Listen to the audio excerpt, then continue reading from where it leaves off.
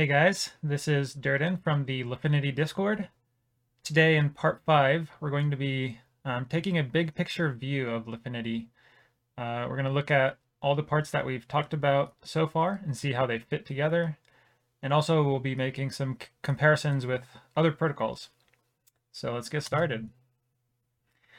All right, so the first thing is I created a TLDR for the Lifinity Tokenomics. I tried to condense it as much as possible. So I'm just going to read it. Users can lock up Lifinity tokens for VE Lifinity, which decays and unlocks linearly. Lifinity sells VE Lifinity for LP tokens to permanently own the liquidity it provides. VE Lifinity holders vote for the pools where Lifinity tokens are sold as VE Lifinity for LP tokens. Protocols can bribe VE Lifinity holders to vote for emissions to be allocated to their pool, and revenue is distributed to VE Lifinity holders and used for Lifinity token buybacks. So that's as short as I could make it, but even then, there are definitely parts that that doesn't cover. But yeah, if you're ever looking to give a summary to someone, that might be the best way. All right, so next, let's talk about what exactly VE Lifinity holders will be governing. So let's talk about DAOs. DAOs right now are often not so great.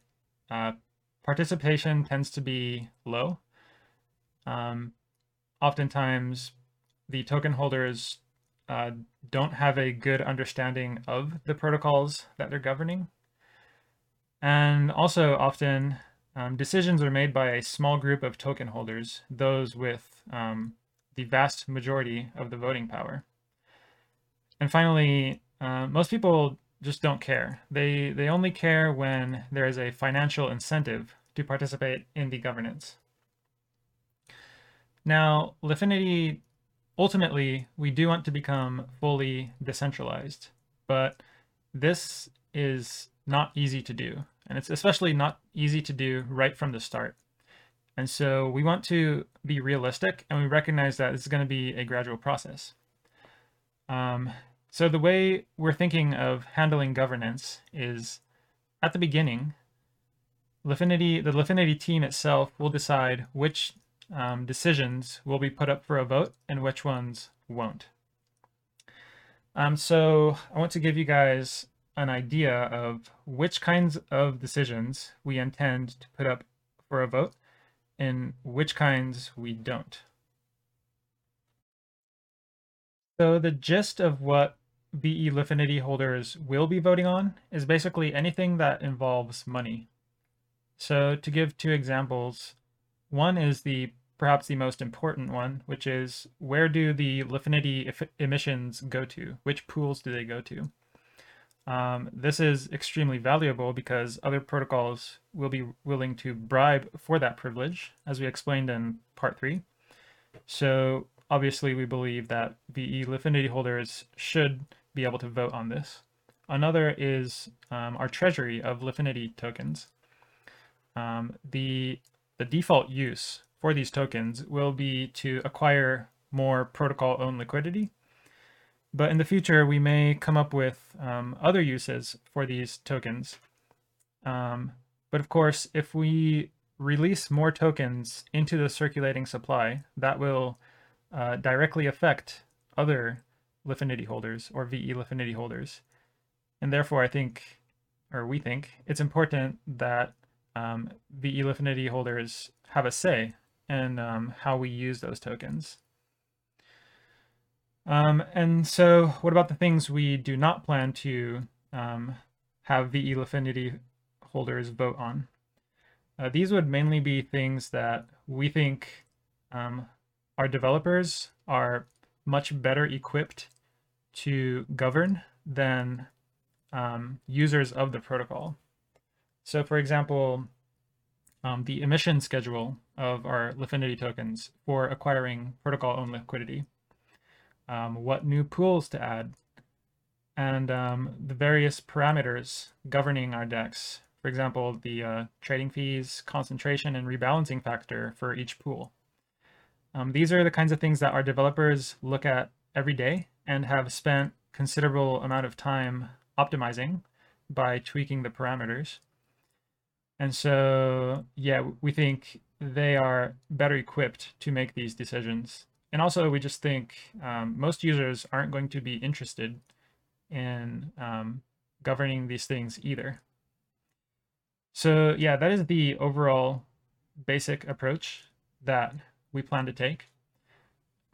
Finally, we want to make it clear that just because we don't put something up for a vote, it doesn't mean that we don't value users' input. And quite to the contrary, we recognize that if you don't listen to your users, your protocol is not going to succeed. And so, yeah, we just want to make it absolutely clear that if our users think there is some way that our DEX can be improved, we definitely want to hear from our users, and we will do our best to listen to our users and all the ideas that they're able to come up with. So please do not withhold your criticism and feedback. All right, so next, let's see how Lifinity compares to various other protocols. First, let's compare with Olympus. Now, first of all, the two protocols are fundamentally different in that Olympus is a reserve currency, whereas Lifinity is a DEX. So let's just compare the part that is similar, which is the two ways that the protocols acquire protocol-owned liquidity. So with Olympus, it sells bonds of tokens for LP tokens. What Lifinity does differently is that it sells VE Lifinity for LP tokens. Now, what this enables us to do is that with Olympus, you only have one input when you're making the purchase, and that is how many LP tokens are you providing. But with VE Lifinity, there's another input, and that is how long do you intend to lock up your Lifinity tokens for. And what this enables us to do is that we can reward those who lock their Lifinity tokens for longer by giving them a greater discount on their VE Lifinity. And so this encourages people to lock their tokens for longer, and that is to the benefit of the protocol. Another difference is that in the Olympus model, the discount on the bonded tokens never stops increasing. And this can lead to very large discounts. For example, I've personally seen a discount that is as high as 60%. And note that this is not an APY, this is an ROI. So I saw a token for which you could get a 60% discount just for locking for 7 days, which is ginormous. If you turn that into an APY, it would be a very, very large number. So with Lifinity, we flip the priorities. So basically that the Olympus's method, basically what it's saying is we want to acquire liquidity at any cost. No matter the discount, our number one priority is to acquire liquidity as fast as possible. And that's why the discounts keep increasing. What Lifinity is doing is different in that we cap the maximum discount. So once the discount reaches that cap, it will not increase beyond that. It'll just stay at that cap. So what that method is saying is we do want to acquire more protocol-owned liquidity, but we also recognize that when a discount goes beyond a certain level, that's diluting other holders to an unhealthy degree. And so at that point, it's just not worth acquiring more liquidity. And so we keep the discount at that level. And if no one wants to buy, that's fine. We'll just wait until a buyer does appear. And so these two mechanisms I just explained, these are important because if you look at protocol-owned liquidity as a service, um, there are many people who are looking to perform an arbitrage where they buy the token. So often what you see is protocols are selling bonds of their own token for LP tokens that contain their token. So what people will do is they will say they own that protocol's token, they will sell half of it for USDC, then they'll pair it with the other half of their protocol's token to create LP tokens, and then they will bond those LP tokens and get more of the protocol's token than they started with. And they continually repeat this process. And the consequence is that there's just a lot of sell pressure on the token because these holders are continually or repeatedly selling half of their tokens on the market so they can create more LP tokens. And so they end up with more of those tokens, which is great for them. But whoever's not performing this arbitrage is basically the loser in this exchange because they just see a bunch of sell pressure for their token that they hold. And so we are preventing this arbitrage through the above two mechanisms that we mentioned. And finally, in Olympus's model, when you buy bonds of tokens, there's nothing you can do with those bonds. They only become useful when the tokens locked in the bonds become unlocked. Then you have access to the tokens. A difference with Lifinity's model is that because you're receiving VE Lifinity rather than bonds, you immediately have utility upon the purchase because VE Lifinity gives you access to protocol revenue and also to bribes, not to mention voting power in general for those who want to participate in governance. So it makes the trade more attractive. Instead of having to wait for the tokens to unlock to have some utility, you get the full utility of VE Lifinity right from the moment that you make the purchase. All right, so next let's talk about how Lifinity compares to Curve. So the main difference with Curve is that Curve has liquidity mining, so it uses its own CRV token as emissions. And people are incentivized to provide liquidity to Curve's pools because they receive Curve token rewards. And those who hold VECRV are able to direct where those Curve token emissions go. Now, a problem with this is that the DEX itself never becomes self-sufficient. It's always reliant on the liquidity providers to provide that liquidity. And for that reason, it can never stop these emissions. If these incentives just go away, then the liquidity providers lose that incentive to provide the liquidity, so they will withdraw their liquidity.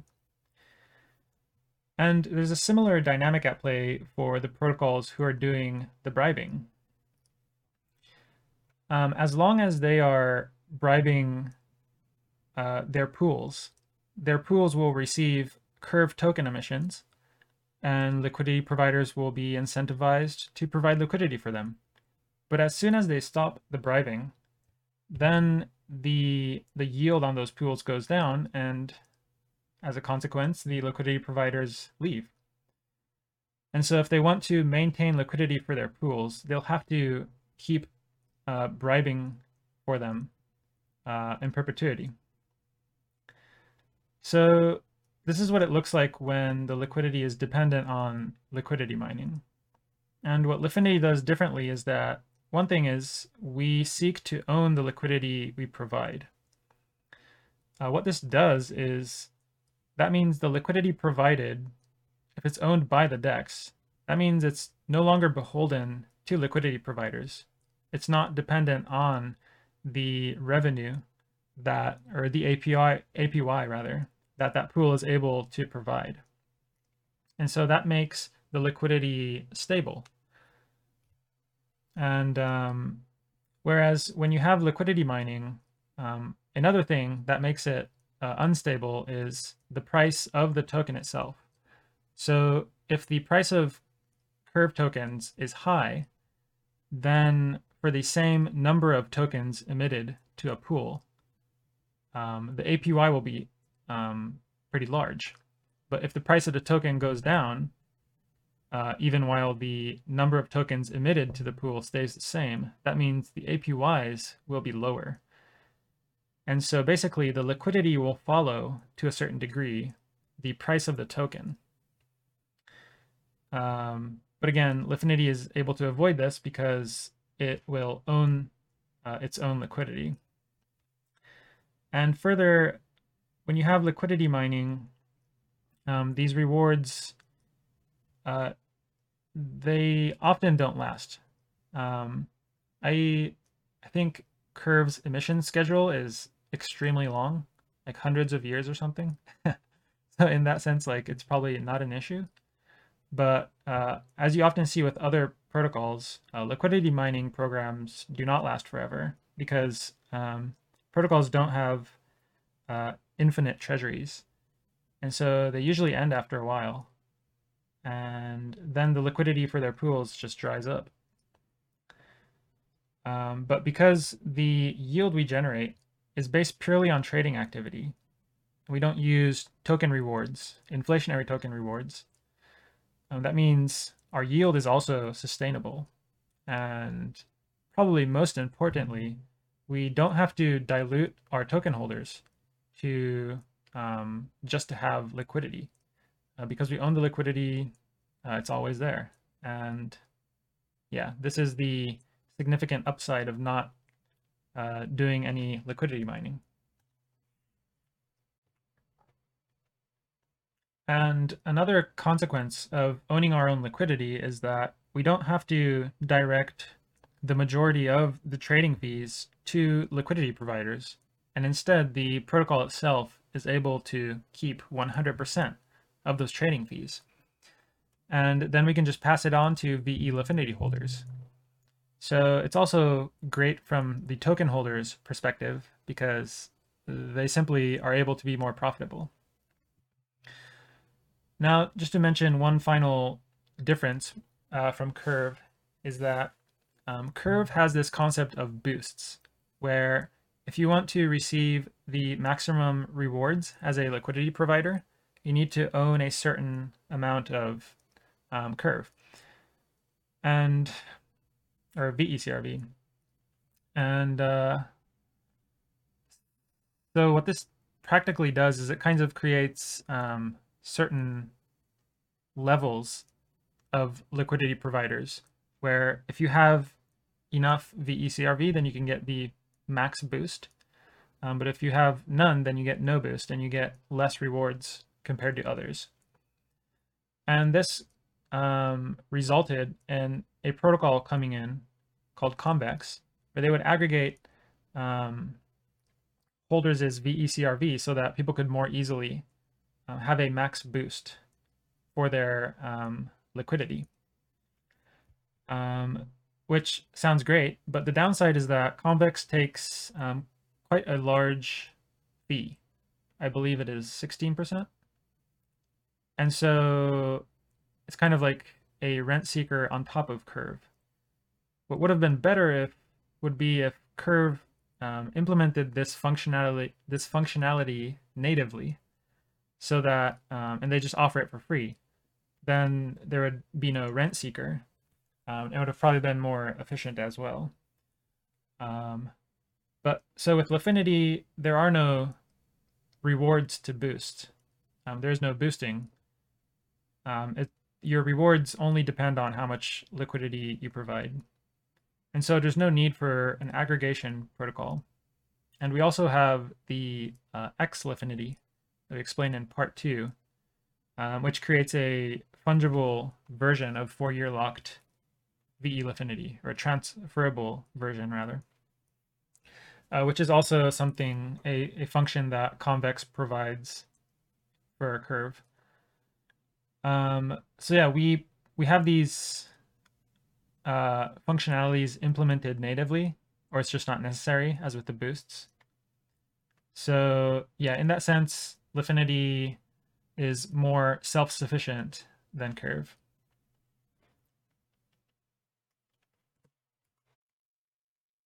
All right, so finally, let's see how Lifinity compares to other dexes on Solana. So Lifinity basically tries to take the best parts of the two major types of AMMs, which are constant product AMMs.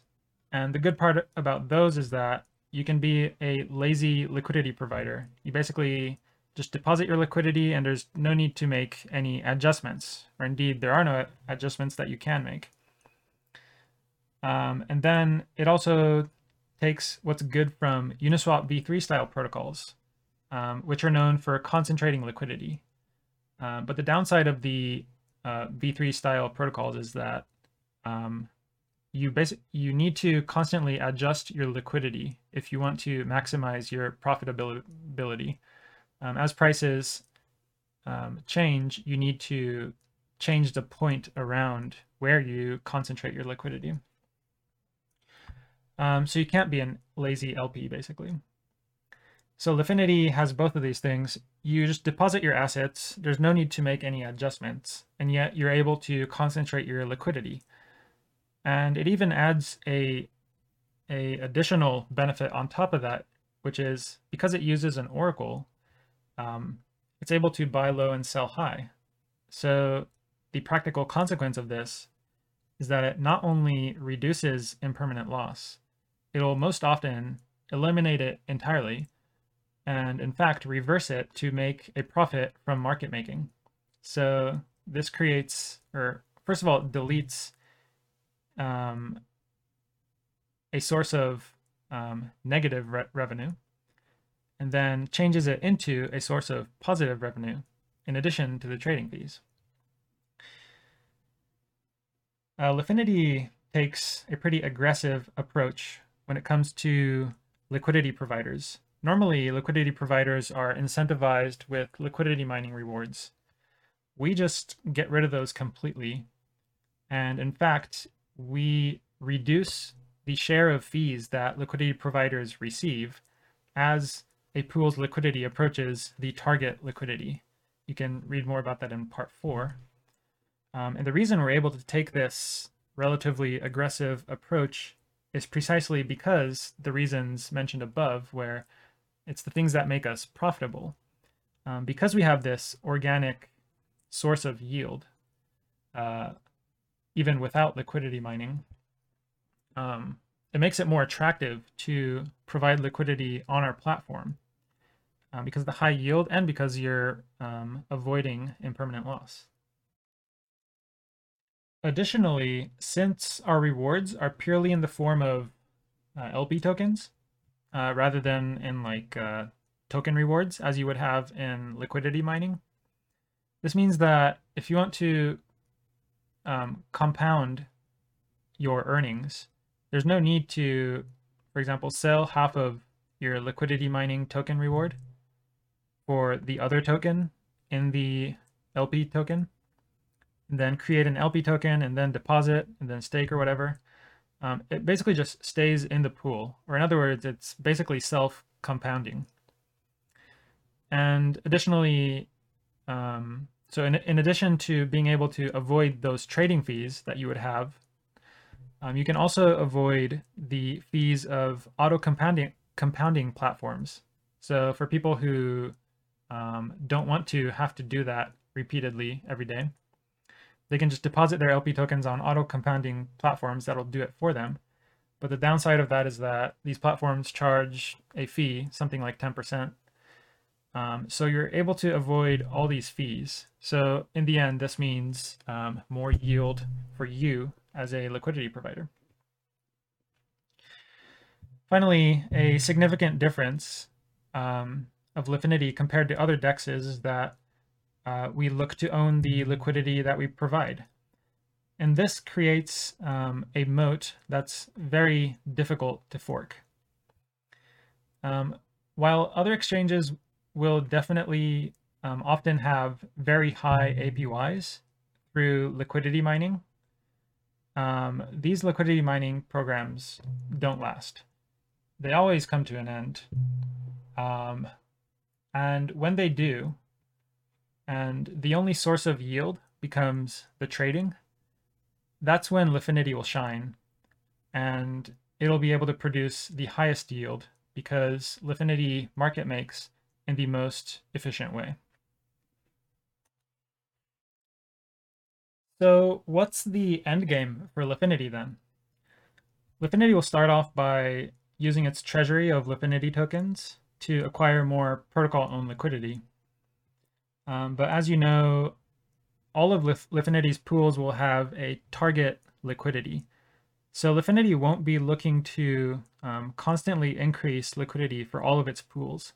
At some point, pools will fill up, and then we'll move on to the next pool to acquire liquidity for it. But it's possible that at one point we just reach the ideal capacity for all the pools that we have. In that case, there is no longer any need to acquire liquidity. And so at that point, we can probably start using our revenue in a different way.